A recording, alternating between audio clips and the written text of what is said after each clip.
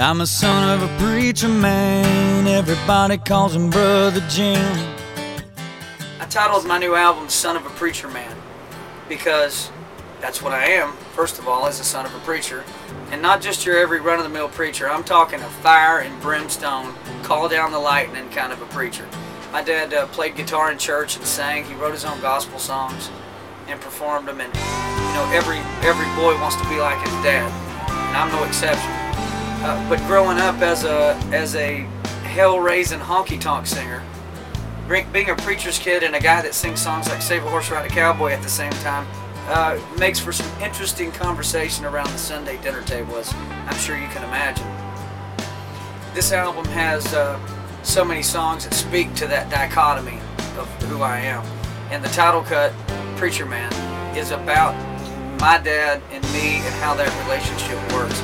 Because I honestly think that relationship between me and my dad is probably the catalyst for a lot of my music, and really is responsible for the way I am in general.